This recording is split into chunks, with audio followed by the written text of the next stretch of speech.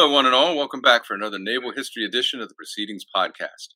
I'm Eric Mills, Editor-in-Chief of Naval History Magazine. Glad to be back here with you again today, courtesy of the William Wood Foundation. We have a wonderful article in the current issue that we're going to talk about today. And it really ties in with the geopolitical situation we find ourselves in here at the end of 2022.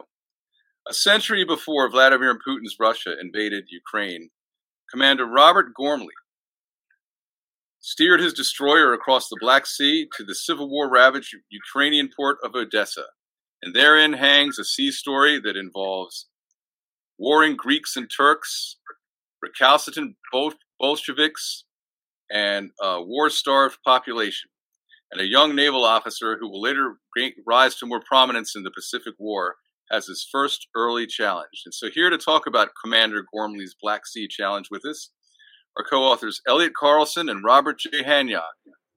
Welcome, gentlemen. Glad to have you here. Glad to be with you. Thank you. Glad to be here. Elliot, it's great to have you back in the magazine again. Folks who remember, of course, Elliot is the author of the great Joe Rochefort's War, which is a groundbreaking work on intelligence efforts in World War II Pacific. And this is a fascinating story that ties in with the current situation and what the Navy was doing 100 years ago in the exact same war-torn area that is a war-torn area today, the Black Sea region. So how did you stumble across this interesting story, Elliot? Well, I'm in the process, at least in theory, of writing a biography of Robert Ghormley. And in going through Ghormley's papers, I came across a name of Robert Bristol, the commander of American forces in the Black Sea. So I went over to the Library of Congress and went through the Bristol papers and came across a gold mine of material on Ghormley. And I read about 100 pages of Ghormley, of Bristol's war diary, which lays out what Ghormley did in the Black Sea in 22. And he had quite an adventure of ups and downs. He was in and out of favor with Bristol, but finally ended up in favor after how he acquitted himself at Odessa and at Stimson. That's really, it's an adventure-packed story. He really has to sail between the Scylla and Charybdis of any number of situations. Well, Elliot, your co-author on this one is Robert Hanyok, and we're glad to have you in the magazine as well, Robert. Robert is a former historian with the National Security Agency. So how did you get involved in this collaborative effort? Well, I was asked by Elliot to join him on doing the biography of Robert Ghormley. And at that stage, I think our research had sort of stalled because of the pandemic and everything. And we were looking over some of the material that already had been written up in draft form. And I mentioned to Elliot, I said, Black Sea's a hot spot right now. Maybe this will have some relevance with Ghormley getting involved with the Bolsheviks in Odessa and later on trying to hold off the Greeks and Turks there on the northern shore of Turkey. And it proved to be a story of some relevance because, of course, the Black Sea now is a hot spot. And so that we basically took that chapter out and rewrote it to accommodate a standalone article. Yeah, it's great stuff. So why don't we start from the beginning, Elliot, and tell us about what Ghormley finds himself embroiled in once he gets over there. There's a number of things, but it's one thing after another. So let's start from the beginning. Ghormley arrives in late 2021 and is immediately assigned to do escort duty of ships that are taking relief to starving populations on both sides of the Black Sea. Ataturk's forces are seizing Asia Minor, and there are American relief workers scattered in camps along the southern border of the Black Sea. So Ghormley's job is to escort relief boats in there and make sure that the food gets to the people. And he was doing the same thing on the north part of the Black Sea, escorting ships to Odessa and Novorossiysk. So that kept Ghormley busy for 18 months or so, not to mention work in the Eastern Mediterranean. So he was all over, and he had an unusual break in that his wife insisted on following him to Constantinople. So his wife felt so sorry for him. He was missing her so badly that she showed up in Constantinople, and she kept him company there for about a year. Well, that certainly takes the sting out of being deployed. Robert, there's an irony to this mission for young Ghormley, is there not? I mean, he's providing relief for a conflict-torn region, and the Bolsheviks, whereas they have to be grateful that their starving populace is getting fed, at the same time, there's some disgruntledness in their part because it kind of makes their system look bad that the Americans have to come in and bring the supplies and the food. So he actually gets some sort of negative pushback, even though he's doing good work. Isn't that how it sort of unfolded? Yes, it was. The Bolsheviks, of course, had a rocky relations with countries in the West, the United States, Britain, France, and even Japan, as they had sent troops in to occupy portions of Russia after the revolution. And the sting of that intervention remained with them and literally colored their relations with the Western industrial democracies for some time. And so it was not surprising when Ghormley was escorting relief ships to Odessa that he would get, I would say, suspicion and paranoia on the part of some of the Bolsheviks down there. It wasn't uniform. Not all the Bolsheviks were concerned, but certainly they were very bothered by the fact that, okay, here we go. You were supporting the White Russian counter-revolutionaries, and now suddenly we're having issues here, and you guys are coming back again. And so naturally, there would be this type of feeling on the part of the Bolsheviks. Yes, indeed. Elliot, why don't you tell us about the mission to Odessa that Ghormley carries out in the midst of all these activities? Well, I think a word has to be said for Maxim Gorky. It was Gorky who appealed to Herbert Hoover to convince the American government to provide relief to starving Ukrainians and Russians during the big famine of 1920-22. And so Ghormley got the assignment to take a relief ship to Odessa. And when he got there, as Bob said, the local Bolsheviks were extremely hostile and wouldn't let him unload his relief effort. So that Ghormley's crew took matters into their own hands and started providing food out of their own supplies, which enraged the Bolsheviks even more. So they had to stop that mission and proceed eastward to Novorossiysk. Yeah, that's just so. I mean, that just speaks so well of the sailors that they supplied them out of their own supplies. Yeah. And it's important to note that while there's some friction on the top levels of this, on the more enlisted level, there's a great photo in there where it shows a U.S. sailor and a Bolshevik Red Army soldier like smoking a cigarette on the docks together. Just two young guys kind of crossing paths and hands across the water, so to speak. So it's kind of neat to see that on that level, on the human level, there's plenty of good connection going on. Yeah. What about the Greek Civil War? Not the Greek Civil War. I'm sorry. The war between the Greeks and the Turks. He gets kind of embroiled in that a bit too. Maybe Robert, can you tell us about that? Well, this was I guess a natural outgrowth of bad relations between the Greeks and the Turks, because you have to go back further another 100 years with the Greek fight for Greek independence from the Ottoman Empire, which succeeded. If you remember, of course, Lord Byron got involved and so on. It had become a cause célèbre in Europe at the time. So there was a lot of, especially with the breakup of the Ottoman Empire, there was a lot of scurrying for positions in parts of the empire which had large non-Turkish populations, like up in northern Turkey and down in the south too, including down by Lebanon and so on, and Syria with large Arab populations. So naturally, when aid was being brought into the Turks to a Greek-controlled region, it was not viewed very sympathetically, as the Greeks and the Turks were maneuvering for control of certain geographic positions that they laid claim to.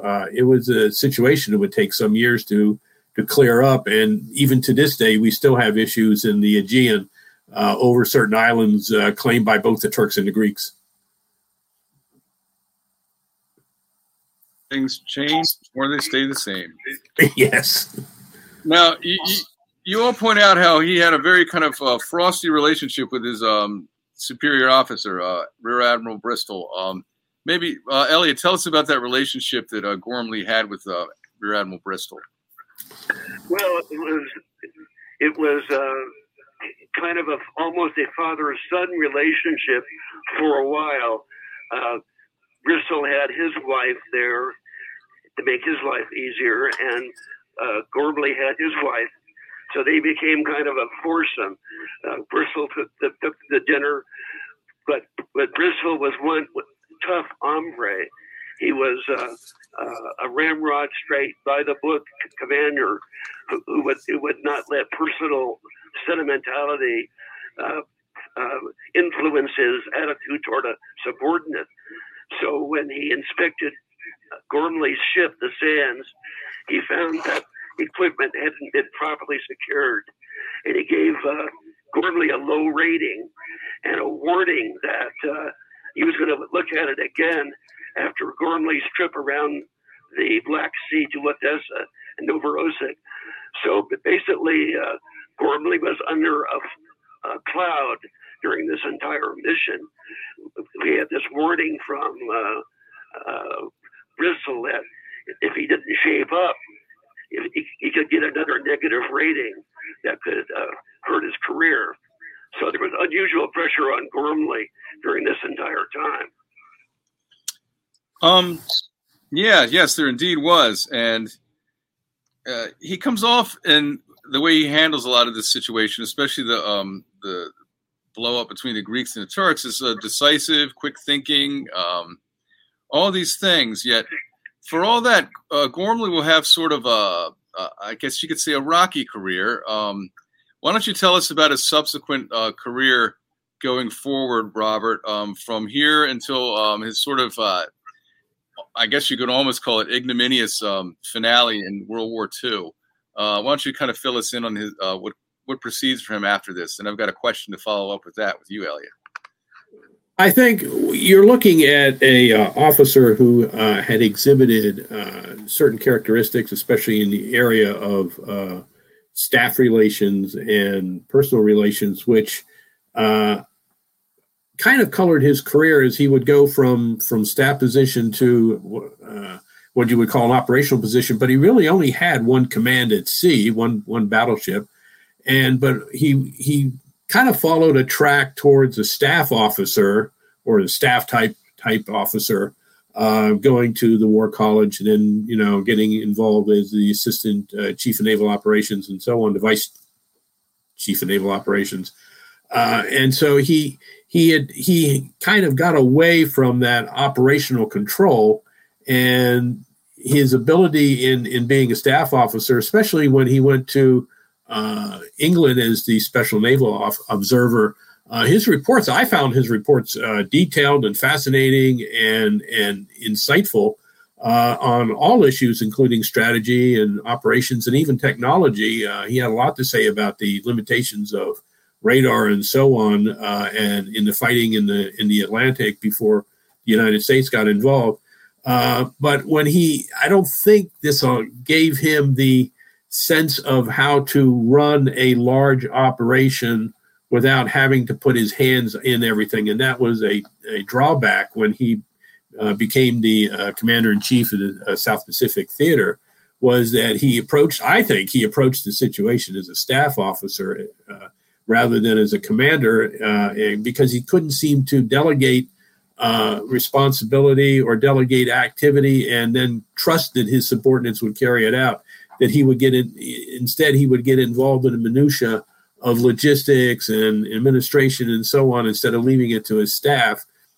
And so he kind of lost control of what was going on. I think the most relevant incident in the South Pacific is when he failed to show up at a meeting of all his subordinates, and decisions were made which he was only informed about and he agreed to, but probably shouldn't have, especially letting Fletcher take his carriers out of the area of Guadalcanal, 48 hours after the invasion. So I think he had followed mainly a professional career as mostly as a staff officer and so on, but he never really got that operational experience and sense of how to control a multifaceted operation after he departed from the Black Sea, which really in essence was really his ship and relationships on shore, but he didn't really command a large task force or anything. So I think that sort of inhibited his development as an operations officer, which sort of left him not really suitable as being commander of the South Pacific Theater. Does that long rambling answer help? Absolutely. It's actually quite interesting. I was just recently in a previous podcast talking to Trent Hone about what made Admiral Nimitz so successful. And one of the key ingredients of his formula for success was the ability to drive decision-making down, to trust his subordinates that are there in the situation to make the decision without delegating every single thing. So that's kind of an interesting case study in contrasting leadership styles, and one that works and one that kind of doesn't. Elliot, for all that though, would you say that if his career had gone in different directions, a little more catered toward his abilities, based on what we see about how deftly he handles the complex situation in the Black Sea in the 1920s, that perhaps Ghormley is underrated by history? Would you make a case in defense of Ghormley if you can, or if you wish to? I think he's certainly due for a re-examination.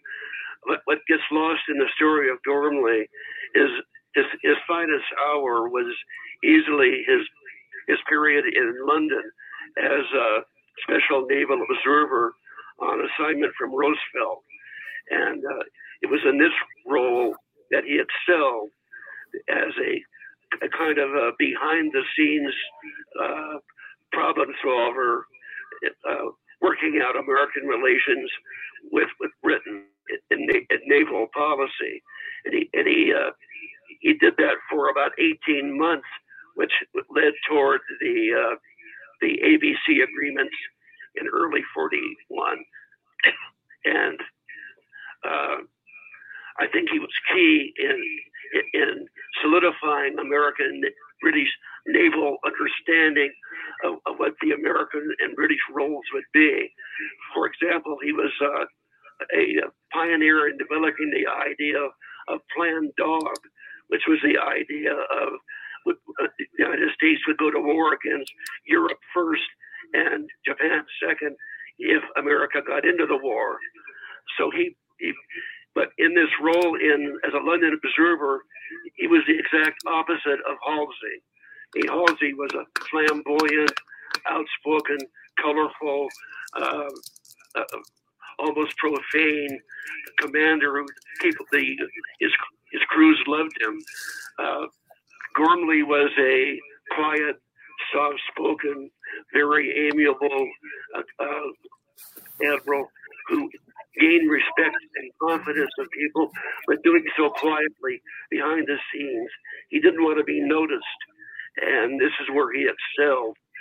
So if Stark hadn't replaced him in London in 1941, Ghormley would have had a very distinguished career as head of U.S. naval forces in Europe, but that didn't come about. Yes, that's kind of a sad thing, but it's also something that kind of gives him his due. If his career track had stayed on the direction it was going, he certainly had something to contribute to the effort and to the Navy. So it's kind of nice to see his reputation at least a little bit resuscitated. And can I add a point here? There's on the perception of Ghormley. I hate to pull into another area, but there was a movie that came out, I believe, in the 60s or 70s, In Harm's Way. And the character, Ghormley character in that, played by Dana Andrews, is shown as kind of a dilettante playing croquet out on the front lawn of the headquarters and so on. And that really was unfair. In reality, Ghormley was intensely involved in what was going on. I think he was just overmatched by the command structure and so on, especially handling intelligence, which was kind of a mess in the South Pacific at the time. Although a great deal was coming in, it wasn't being organized very well, at least is what I can determine by the staff. And this may have influenced Ghormley's reactions to certain events, not being able to filter or understand or give coherence to the intelligence that they were giving. But to get back to the initial point that I was making was that the portrayal of the Ghormley character in the film makes it sound like he was just not interested in running the command, which in fact it was completely opposite. He was intensely involved, but in the wrong way, trying to micromanage and micro-handle situations in various areas like logistics, especially where his staff really should have been doing it. He should not have been so intimately involved. So you heard it here. I had a footnote. Please do, yes. There is another movie that's equally interesting on the Ghormley-Halsey relationship, and this movie called The Gallant Hours, and it begins with Halsey, played by James Cagney, flying into New Caledonia to relieve Ghormley. And Ghormley is totally flummoxed and flustered about why he's being relieved. And Ghormley rather plaintively asks the Halsey character, played by Cagney, why was I relieved? What did I do wrong? And the Halsey character replies, you did nothing wrong, but I will get credit for everything you did right. Well, of course, that overstates it. Ghormley did do things wrong, as Bob Hanyok just pointed out. One of his major failures was not going to Guadalcanal in person and see what was going on personally. But he did make mistakes, as Bob pointed out. But nevertheless, the Cagney or Halsey comment does suggest that Halsey got credit for some things that Ghormley got right. So there you have it, folks. You heard it here first, for the record, that Dana Andrews playing croquet on the lawn is not a fair representation of World War II. But I have to say that Cagney in The Gallant Hours, he was tailor-made to play Halsey, was he not? I'd be curious who played Ghormley in that scene in The Gallant Hours. So we'll look it up after this. Well, folks, this is fascinating. I mean, this is a guy that he seems like a footnote to Pacific War history, but there's this rich backstory to him that is just so colorful and gives a much more vivid, fully fleshed impression of him and his capabilities. So I thank you all for presenting this to the readership, and I know it's going to be quite interesting for them. In addition to what it shows us new about Ghormley, the commander, it also shows us an interesting flashback to a period that was as war-torn 100 years ago as it is today, which is kind of an interesting thing always when the past repeats itself. Thank you for joining me, folks, and we look forward to having you here again sometime very soon. I hope to have you in the magazine again soon as well. Okay. Take care, you all, and thanks again. Thanks a lot. It was our pleasure. Well, that's it for us for today, folks. Thanks for joining us for another Naval History edition of the Proceedings podcast. I'm Eric Mills, and this is a very interesting one. I recommend you read the article as well to get the fuller story. It's action-packed, and it takes place in a geopolitical hotspot in the current climate. So until the next time, fair winds and following seas. Take care. Bye-bye.